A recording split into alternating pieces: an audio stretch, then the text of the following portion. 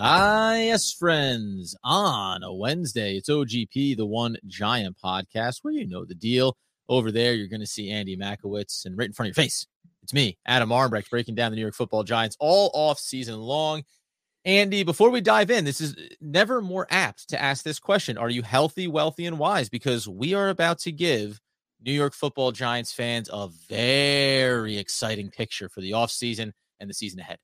Positive vibes only. Want to give a shout out to my amazing wife, Kelly. Today is her birthday. Hello. It's exciting. 21st birthday, Adam. Amazing. She can legally have a glass of wine tonight. It's just a fantastic day all around.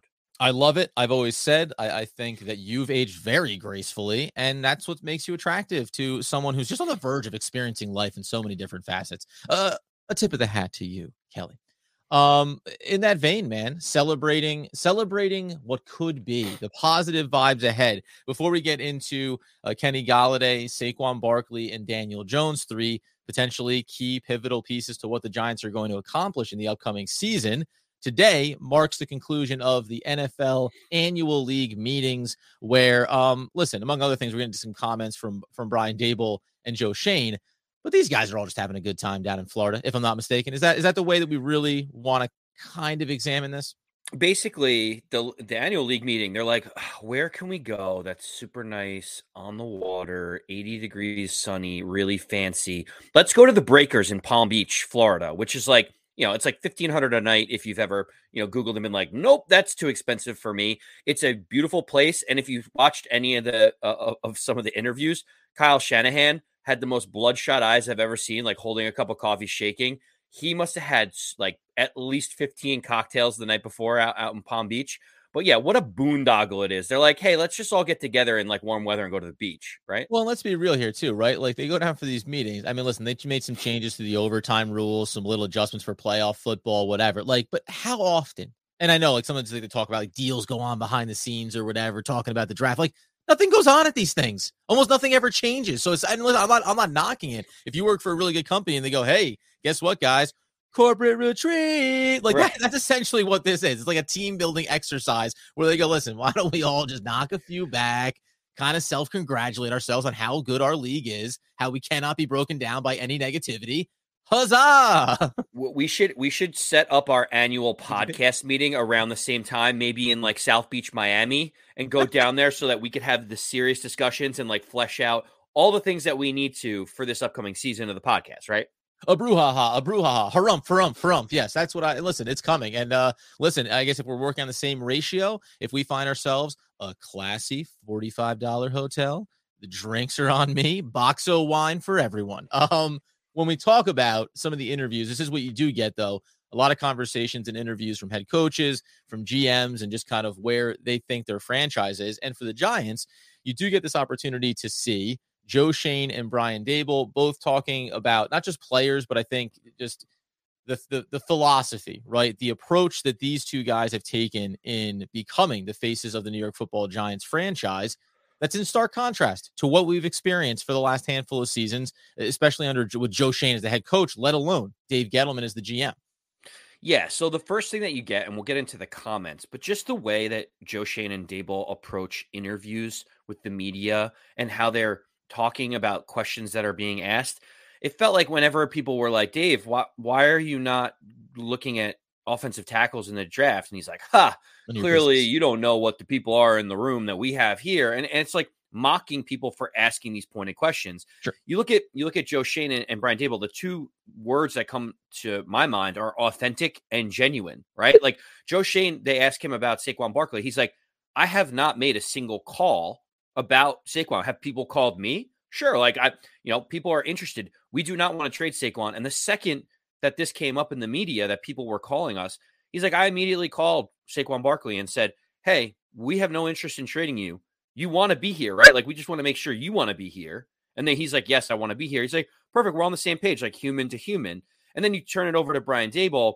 They're like, how do you deal with this? And instead of being like, the cutthroat Joe Judge way, it's my way or the highway, put a wall up between personal and professional.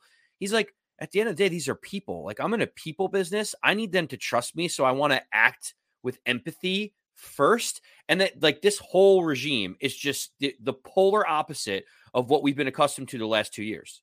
So, and I like it for the most part. Brian Daboll, like when they asked about, what are you going to do with certain players or how are you going to look at the draft? Like he said, he's like, listen, it's my first time doing it, right? Like, I coached a lot of defense. Then I was coaching offense in Buffalo. And you're like you say, authenticity, it does feel good. All positive vibes. But do you take a brief pause and you like at some point you like, and you just go like, okay, like I like the contrast. If I'm choosing out of the two, I prefer what I'm getting from Joe Schoen and Brian Daboll because it does feel like you're getting real insights to how they feel about building a roster, how they feel about communicating with players, regardless of what decisions get made, right? They're not giving anything away here. But do you think that this, like, obviously this is predicated on success, right? If the team does well, then the authenticity is a delight. If the team struggles, then I think what it's going to be is like, oh, I'll be your Huckleberry, right? Like you're going to be like, oh, you guys kind of look like two ho-hum, don't know what you're doing, bumbling your way through it. I don't think that's the case, but this is what happens, right? When Joe Schoen came in, when Joe Judge came in, it was like, listen, maybe they need a hard-nosed guy that's going to get their nose to the grindstone and make it happen. Cut two, it doesn't result in anything on the field, and you go, maybe this guy's an idiot and he's just been blowing smoke the entire time.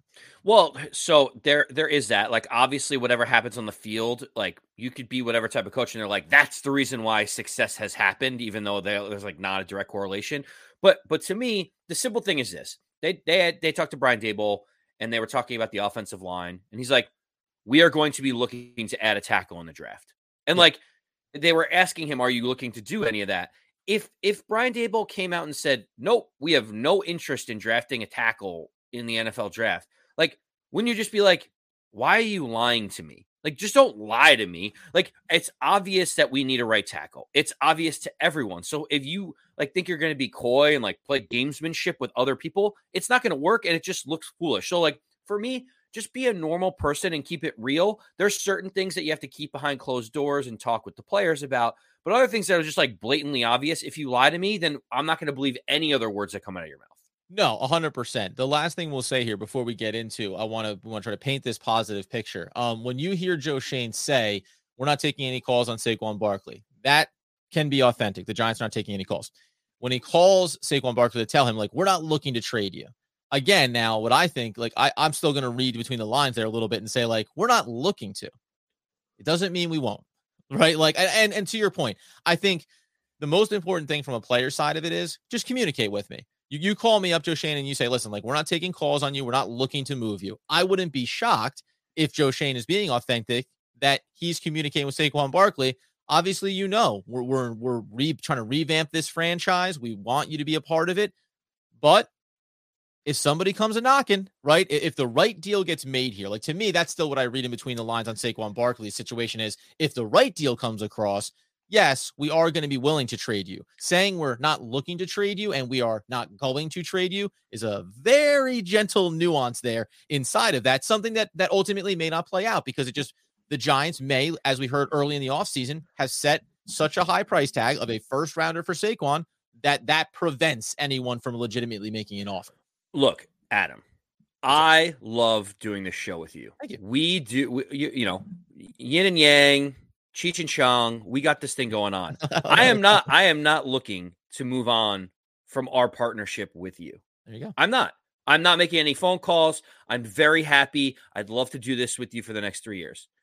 If Al Michaels calls my phone and he's like, hey, by the way, I've got this whole network and stuff. Are you interested in doing it? Like, I'd be a fool not to consider it. So, like, you can never say never on any trade of any player. We don't want to trade Leonard Williams. We don't want to trade Kadarius Toney. We don't want to trade Saquon Barkley. You don't want to trade whomever. If they were to offer 5 first-round picks, it would be malpractice to not trade Saquon Barkley. Like, there's always a tipping point where like reasonable heads need to prevail. No one is untouchable in any walk of life. So, like, yes. Would we trade Saquon Barkley if they came up with an overwhelming package? The answer is yes, but Joe Schoen knows he's not getting that, so it's just easy to say, I'm not looking to move you. Right, 100%. 100%, which, by the way, though, does erode a little bit of the authenticity. This is interesting. We're having a rat-a-tat-tat. We don't know which way it's going to go, but let's go this way with it, my friends. If we believe that Brian Daboll and Joe Schoen are being authentic, and I think that they are, I think it's fun to hear a coach be like, Yeah, I'm figuring it out. I'm kind of flying by the seat of my pants. I'm excited about it. I have the background and the credentials to say that I can be successful at this, but we are in an active process of learning. And that's always something that I think is important too, not coming in and having a sense that you already have proven it and you already know what the success is going to look like going forward. So if we want to paint, because we've been talking a lot about who's staying, who's going, Bradbury getting traded, should Barkley get traded, Daniel Jones, is he not the franchise quarterback? This season is obviously not one where the Giants are looking to win. But let's try to paint a picture where Saquon Barkley does not get traded, where Daniel Jones is the quarterback for the year ahead, and where another key player on the offensive side of the ball is going to give you something close to the best sample size of his career. What could that mean for the New York Football Giants season? Kenny Golladay, I put the numbers up in front of you. 93 targets, 52 receptions, 952 yards, and 8 touchdowns. That represents 80% of his 2019 production, his best year of his NFL career. Do you think, first, that Kenny Golladay is still capable of producing at that level? Yes, I do. Do you find it, this is good, this is it's like a dissertation. Do you find it alarming that 52 receptions on 93 catches is pretty much on par for what his numbers are? Like, this guy catches a little over half the balls. Like, I was surprised to see when you look year by year, even last year, set over 67 targets, 30 plus catches, only had one drop, but, contested balls, sure. But this guy's kind of a 50-50 jump ball player, which was a little bit surprising to me, even going back pre-New York Giants days, when I looked from afar and liked the big body receiver that was Kenny Golladay and said, man, like, big body receiver can make plays in the red zone, sure, but not necessarily. I don't know if he ever should have been looked at as like a high level one for an offensive system. Okay, so that's interesting that you mentioned that, because when you look at those stats, Adam, you may say like, oh, almost 1,000 yards and 8 touchdowns. Like, where would that put him rankings wise? Sure. And let's just look back at last year. That would put him right around 26th or 27th in the league in terms of yards for the entire season. Yep. And right around the same area with 8 touchdowns would be the same.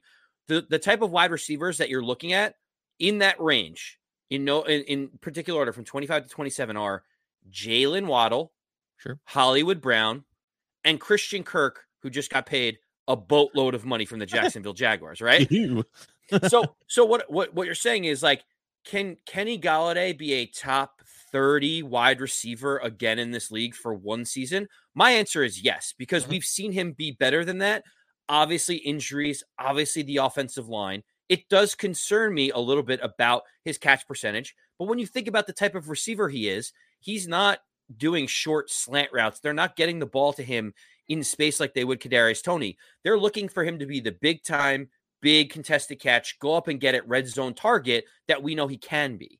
Yeah, I think that's fair. And again, it's funny because inside of that list, you have guys that have been in the league for a little bit, a young player that's about to take his ascension, right? It's weird to think, like, can you kind of be a developing young talent for a year, right? Like a Waddle, or a guy that you would never want to be, although seemingly paying a similar amount of money in Christian Kirk potentially. So I think it is possible. And I think the real thing you come out of this with is, like, he can't be the focal point. One of the guys we're not going to talk about because of the injuries is obviously Kadarius Toney. Didn't give you a full sample size. The presumption here inside of this positive vibe conversation is that Kadarius Toney is on the field. He's playing, he's healthy, and he's giving you exactly the sample size we saw last year, right? Dynamic playmaker, freak on the field, making guys miss, and he is your number one wide receiver. So if you look at Kenny Golladay and say, can you give me 952 yards and 8 touchdowns as a second option on this offense?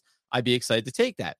When we turn our attention then over, though, to another player that we were just talking about as well, someone who's not getting traded, and that's Saquon Barkley. Now, this one's a little bit tricky because you go back to his rookie year. I mean, the numbers are about as impressive as they could possibly be. But can Saquon Barkley at 80% give you 1,000 yards at 4.5 yards a clip?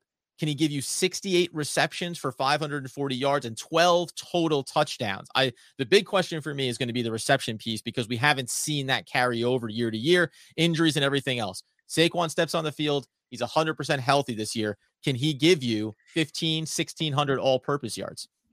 So again, I like to think of the comparable, like, what would that look like in the league? Where would that put Saquon Barkley? Like where would that number put him? So 80% of what we've seen of Saquon will put him about 7th or 8th in terms of rushing yards in the league. And you may say like, well, what does that mean?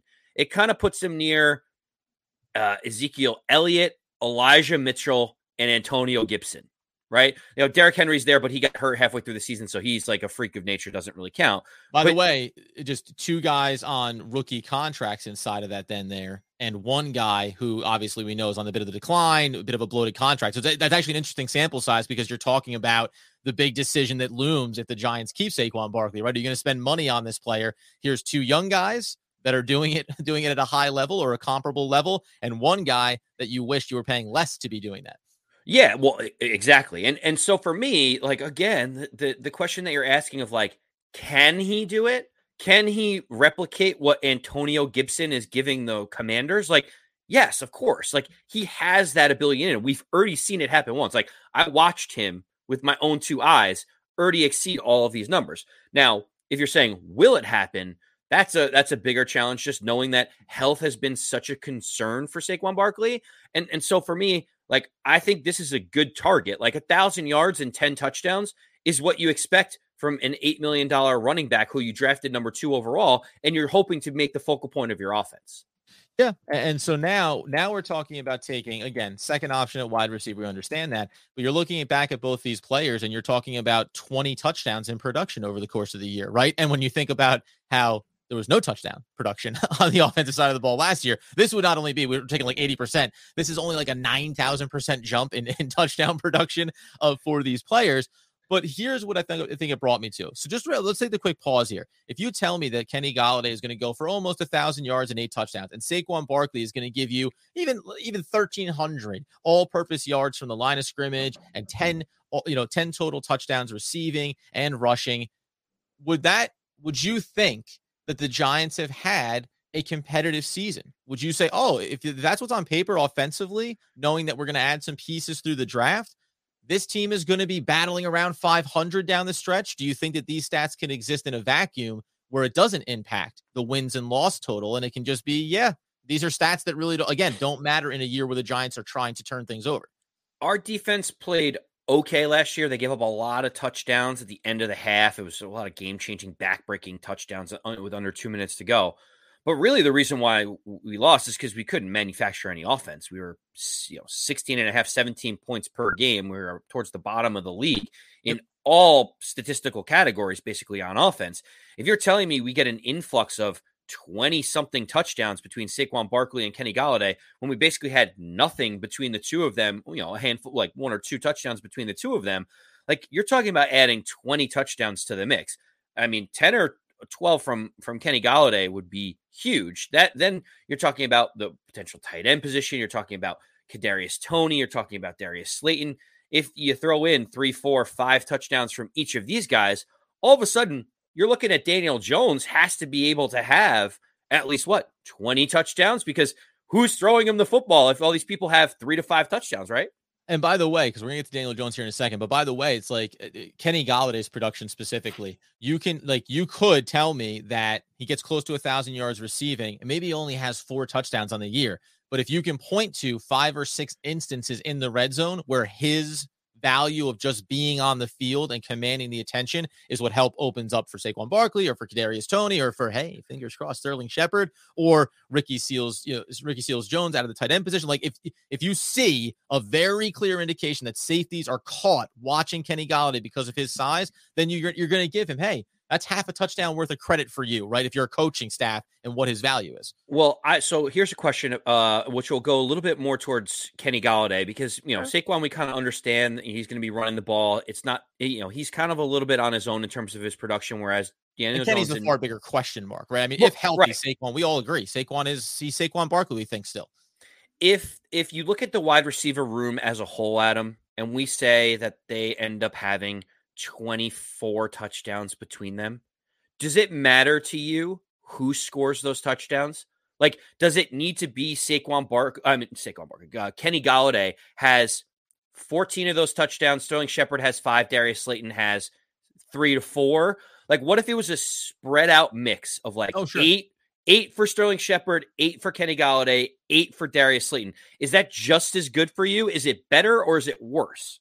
Oh, no, I'm fine with it because, by the way, as we're going to turn our attention to Daniel Jones, it's like if you first of all, if you told me Sterling Shepard catches 8 touchdowns, I mean, my God, what a dream.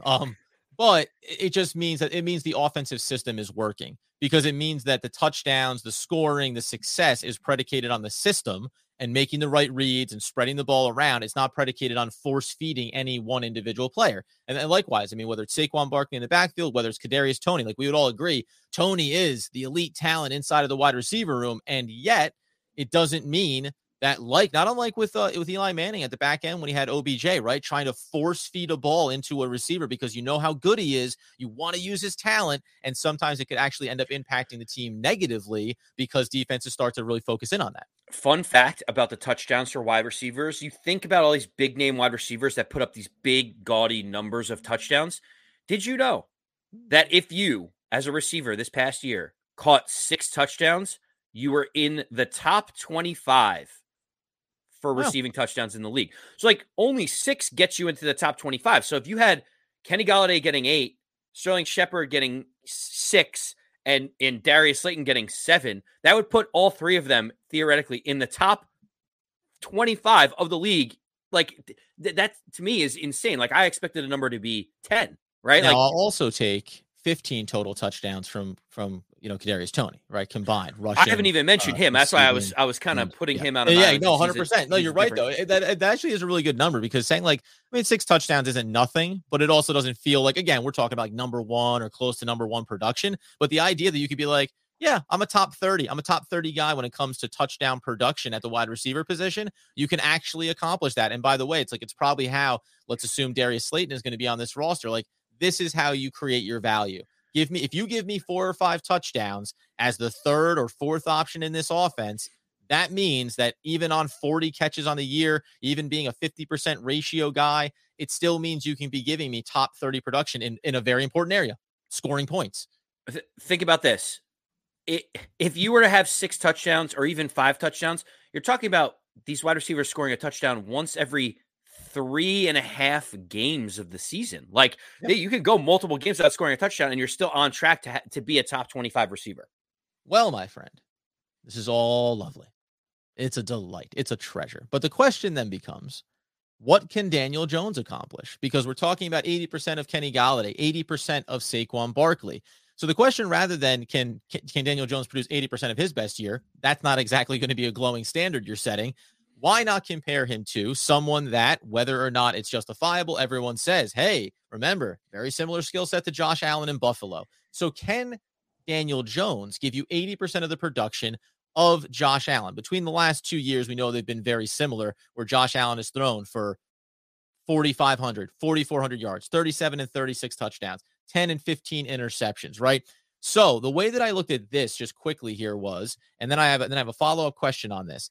Daniel Jones, you're setting the standard for Daniel Jones. 80% of Josh Allen's production would be 3,500 yards, 29 touchdowns. And then I elevated and said 120% of the interceptions because Daniel Jones is a little bit more turnover friendly, right? So 29 up, 15 down, 500 rushing yards, throwing 3 or 4 touchdowns on the ground. And I actually kept that number pretty high. I didn't do 80% because he's shown the ability to be as productive with his legs as Josh Allen can be. Do you think that Daniel Jones can be 80% of Josh Allen, not just from a height and weight standpoint, but also from a statistical standpoint? Yes. And the reason why, Adam, is because his rookie year, he wasn't that far off from the numbers that you have in front of you right now. Like Eli Manning started the first game in the transition to Daniel Jones. But when we look at Daniel Jones, his rookie year, he threw for 3,000 yards, had 24 touchdowns, and 12 interceptions. Now, it's not 29 touchdowns, but it's also not 15 interceptions. You're kind of moving up one, calibrating a little bit less there. You know, a couple hundred yards. He's also combined for 21 touchdowns and 17 interceptions over the last 2 seasons. Oh, 100%. Now, the question is more, obviously, you know, first year was under Pat Shurmur. Then you have Joe Judge and Jason Garrett. Which one shows you a little bit more of the true Daniel Jones reflection? To me, I honestly think that the potential is there from 2019, where you see like Pat Shurmur in that open offense, for as much as he was criticized, like he still got as much as he could out of Daniel Jones. So for me, I think that is the hope for Daniel Jones, is that stat line that you have there would put him in pretty good company, because we think Josh Allen's pretty great. Like 29 touchdowns for Daniel Jones would be exciting. And I think that's kind of where we sit. And as a frame of reference, where would 29 touchdowns put you in the league? Put you right in 9th place. So you'd be having a top 10 passing touchdown quarterback in Daniel Jones. Yeah, and top 10 in any category is going to be worth it. You're not going to scoff at what's the yardage. Is 3,500 yards enough by today's NFL standards? Hey, it is what it is. The question then, though, that I would ask is, and I think that it's possible he can accomplish that. And let's just take the brief pause here and ask it again.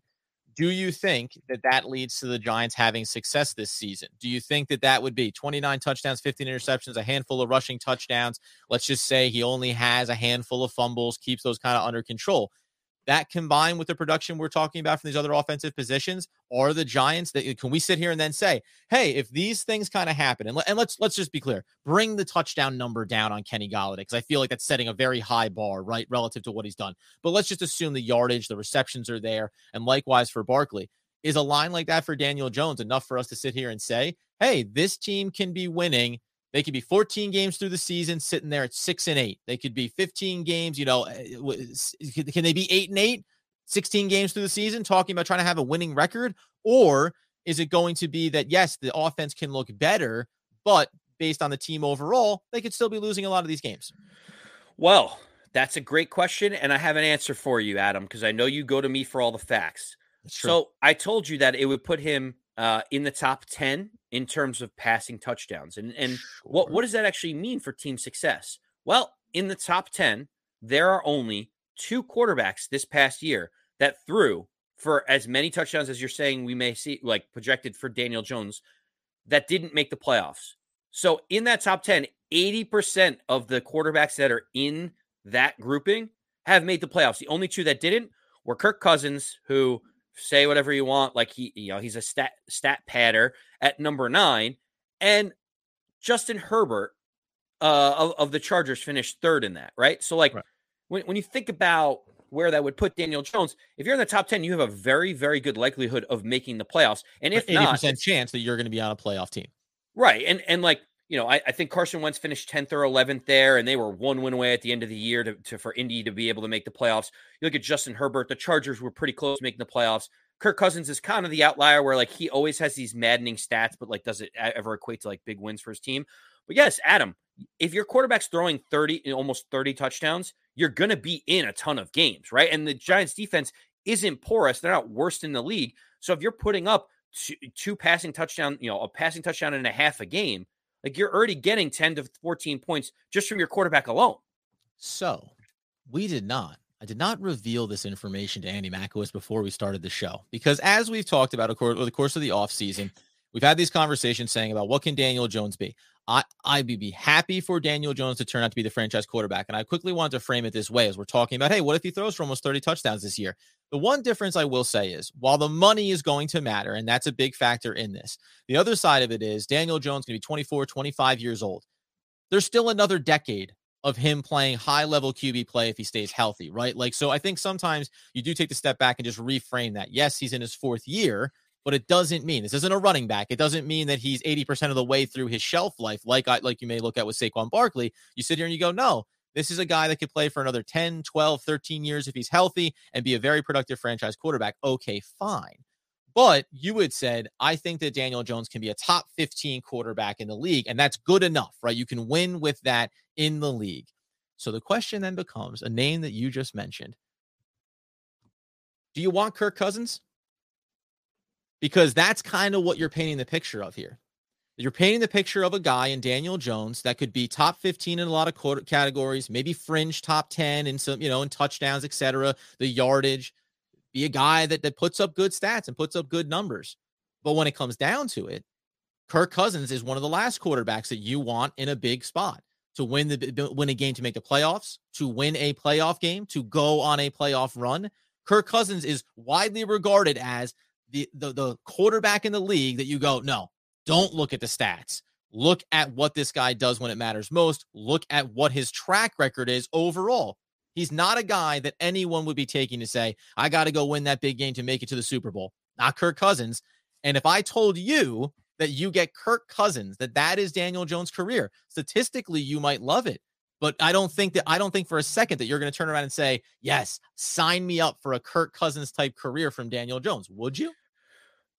I look at Kirk Cousins very simply that he can make you a competitive team. And I've said before that, like, as long as you can get to the opportunity to go to the postseason, and then anything can happen. Look at a guy like Jimmy Garoppolo. He has very similar stats to Kirk Cousins. Now, he can't stay healthy, but he's also gone to the Super Bowl before and been to the NFC Championship game. Kirk Cousins has made the playoffs. There's a reason why the Vikings are still paying him $35-40 million a year, because they know the grass isn't always greener. And, like, if you get rid of Kirk Cousins, you could just be in purgatory. Right, but you said before, yeah, but you and I talked before about how much money Kirk Cousins would make, and I'm saying you because in this particular conversation, you're defending the Daniel Jones side of things. You've said it's insane how much money that the Vikings have paid to Kirk Cousins. Like, it's nuts that they're paying him what they're paying him. So how can it be that you think it's objectively nuts to be paying him that and then be saying, but the Giants should be willing to potentially pay Daniel Jones? Daniel Jones should be able to make $250 million over the next 10 years playing for the Giants and being pretty good, slightly above average, but never actually getting it done for you. Because that's the going rate for what a quarterback costs. If you want a top 15 quarterback in this league, look at what Derek Carr is going to get paid. He's not even in the top 10 of passing touchdowns. He's going to get $40 million a year. This is the going rate to have a competent quarterback. I believe he will be too. But this is what the going rate is for a top 15 quarterback in the league that keeps you competitive and gives you an opportunity to make the playoffs. Then you have this upper echelon, cream of the crop, elite of the elite that you're confident that you could win the Super Bowl with. It doesn't always match up. No one went into this year thinking Joe Burrow was a top 2 or 3 quarterback in the league. They said, hey, he's a young guy. He looks promising. They got to the playoffs. They made noise. That's what you're hoping for with a guy like Kirk Cousins, Jimmy Garoppolo, Derek Carr, etc.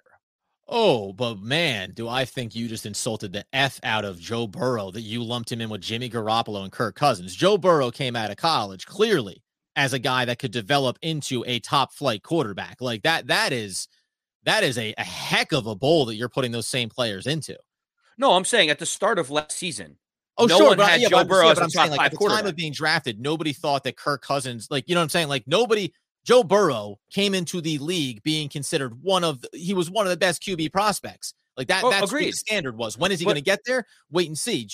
Justin Herbert, when is he going to get there? Wait and see. Derek Carr and Kirk Cousins and Jimmy Garoppolo, these guys are well into their careers and have established what they are or not. Likewise, the same way that Daniel Jones, and we'll get out of here on which this one has been mostly positive, but it's kind of gotten a little dark here at the end. With Daniel Jones, you're entering into the 4th year. And at the end of the day, the question does become, we're talking about, listen, we're, percentages of, can he be 80% of Josh Allen? Okay. If he can be 80% of Josh Allen, though, the bigger question is going to be 29 touchdowns, 30 touchdowns. Are 5 or 6 of those when you're down by 13 points in the 4th quarter and it kind of doesn't matter, right? When you score a last minute touchdown that gets you within a single score with 30 seconds left and you don't get the onside kick, like that's probably the difference. If we're talking about feeling positive about the upcoming season, I'm really not worried about wins and losses. You can still tell me that the Giants only get 5 or 6 wins this year, and Daniel Jones proves that you can go with him at least for a contract, right? At least for a 5-year, $150 million contract and see how it plays itself out over a handful of seasons. But if I look at those stat lines and 25% of what I see on paper is predicated on when the game was already lost that he's showing that, then the window, like you got to take into account that window dressing that he sometimes does. Something that, by the way, I think Kirk Cousins does too, right? Like his stats kind of get there slow and steady over accumulation. And then when you get inside wins or losses, in or out of games, those things matter a little bit too. He's proverbially the game manager as opposed to a game winner. And that's really why I pose that. At the end of the day, are you comfortable with having a game manager as opposed to someone who could be a game winner? Because that's what Kirk Cousins is, and the question around what Daniel Jones can or cannot be. 3, 5, 4, 6, and 4. Do not give out your social security number. Do not do that. Those are the amount of wins the Giants have over the last 5 seasons. They're like worst in the league. I just want a competitive team, and if a game manager means we're fighting for a playoff spot or we make the playoffs, give me that. I want progress out of it. We can't be winning 3 games a year and feel like we're making progress. And just real quick, who was the quarterback the last 2 seasons? Oh, it's Daniel Jones. Just touching base. Listen, we're going to come back in. We're going to keep this kind of conversation going. I think there are worlds where the Giants can be a competitive team, where they can be exciting for the fan base this year, where, by the end of the year, maybe wins and losses don't matter as much, but they've been exciting. They've had you invest in those games on Sundays, something that the last 3-4 years you flat out have not necessarily wanted to do. It's why doing a podcast about the Giants has been difficult at times, because we keep ourselves invested in what has been a disaster. You get over on YouTube, you check us out over there. You follow, you like it, you subscribe to, you get the podcast, get those needs fulfilled. We'll keep trying to paint these pictures. What do the Giants need to add in the upcoming draft to make this the kind of season that's exciting for the fan base and maybe gives us some silver linings on Daniel Jones, on Saquon Barkley, on Kenny Golladay, on Sterling Shepard, to give us this sense that, yes, the franchise is going in the right direction under earnest and honest Brian Daboll and Joe Schoen. In the meantime, friends, as Andy Makowitz would always want, need, and nay, demand the people know. As always, let's go Big Blue.